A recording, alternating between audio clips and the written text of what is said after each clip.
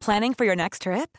Elevate your travel style with Quince. Quince has all the jet-setting essentials you'll want for your next getaway, like European linen, premium luggage options, buttery soft Italian leather bags, and so much more. And is all priced at 50 to 80% less than similar brands. Plus, Quince only works with factories that use safe and ethical manufacturing practices. Pack your bags with high-quality essentials you'll be wearing for vacations to come with Quince. Go to quince.com/pack for free shipping and 365-day returns. When you're ready to pop the question, the last thing you want to do is second-guess the ring. At BlueNile.com, you can design a one-of-a-kind ring with the ease and convenience of shopping online. Choose your diamond and setting. When you find the one, you'll get it delivered right to your door. Go to BlueNile.com and use promo code LISTEN to get $50 off your purchase of $500 or more. That's code LISTEN at BlueNile.com for $50 off your purchase. BlueNile.com, code LISTEN.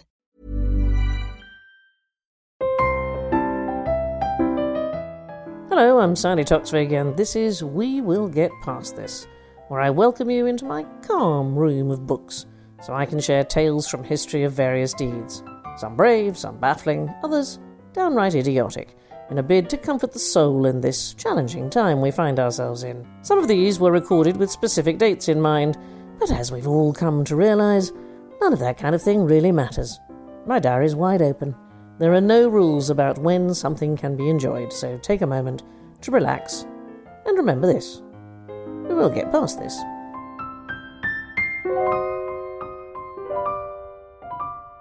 Hello there, come on in. There is a marvellous piece in Robert Chambers' Book of Days for April the 25th entitled Things by Their Right Names. This is the sort of article which makes me entirely content. It enriches my life by telling me that a group of wild swine is called a sounder, while tame ones who gather are a doift.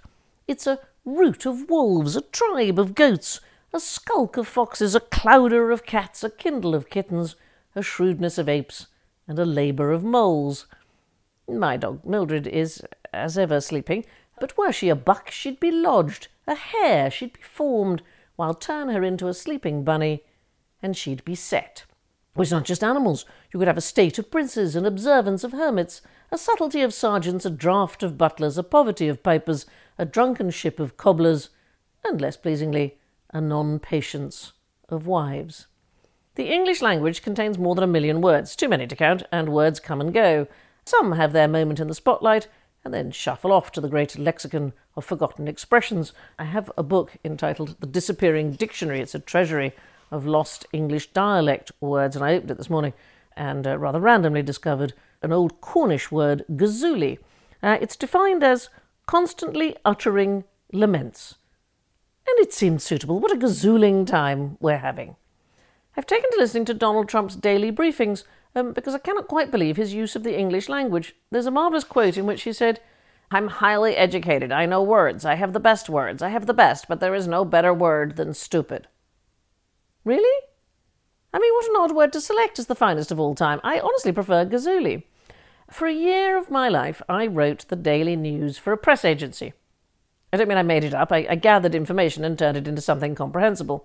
I swiftly learnt that no matter what is going on in the world, politicians worldwide tend to repeat the same phrases over and over and over as if they might, eventually mean something. Do you remember when we were constantly berated with the notion of family values? I don't know what it meant. I always had an image of Britain divided into units of relatives, all bearing the same 2-for-1 price sticker.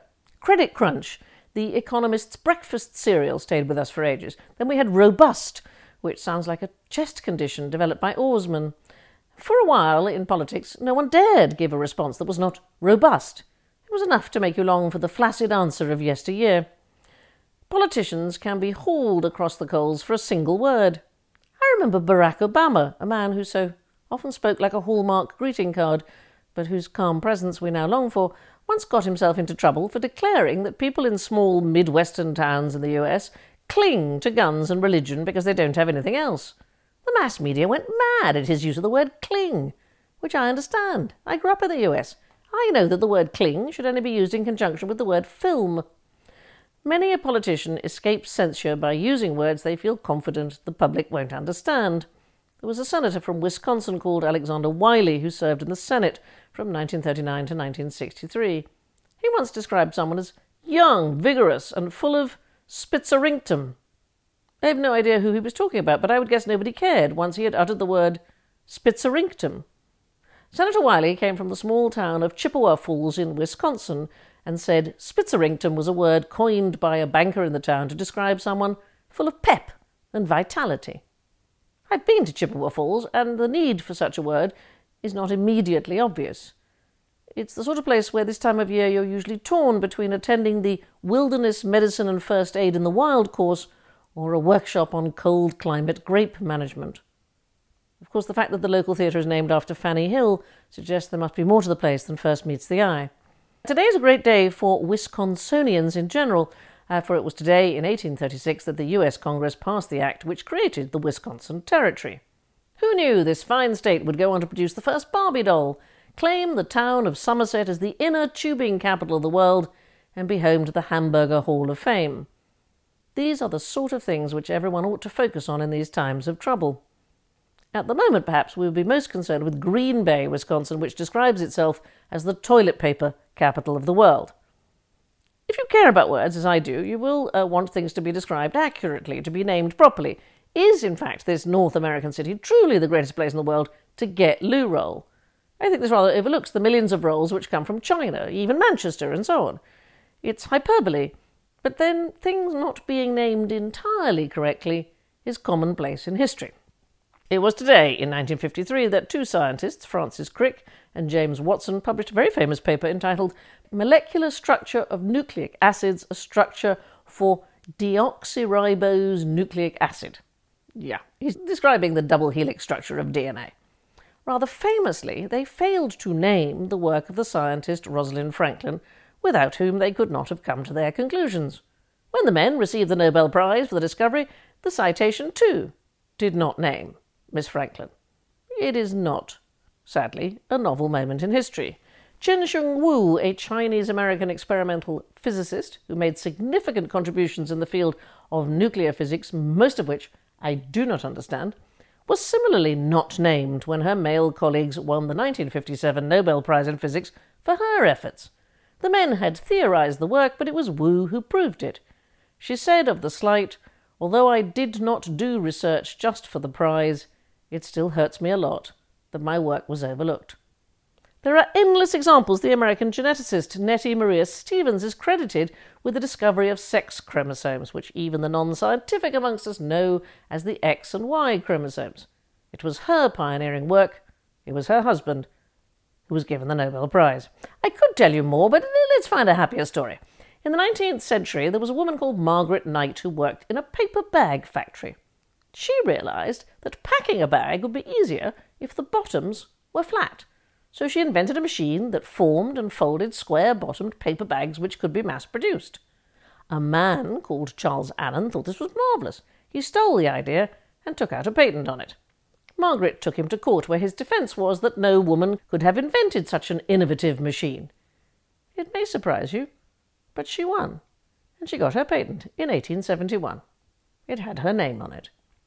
Words matter. The wonderful novelist E.M. Forster called them the wine of life, and the incorrect naming of things has been a problem for women in history. I think it's time to record things properly, although how history will remember those leading the way at the moment is hard to say. If you look at the list of past leaders, then some of the names have suggested humanity hasn't always been lucky in who's been in charge.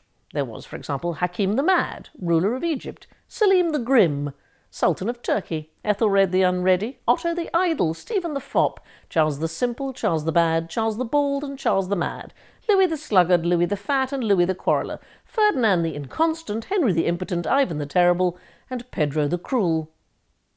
I don't know what will be correct epithets when the history of today is written. Donald the Douchebag? Boris the... I've got too many. Have a think. It matters. We need to get the name right. Take care. Be kind. We will get past this, you know.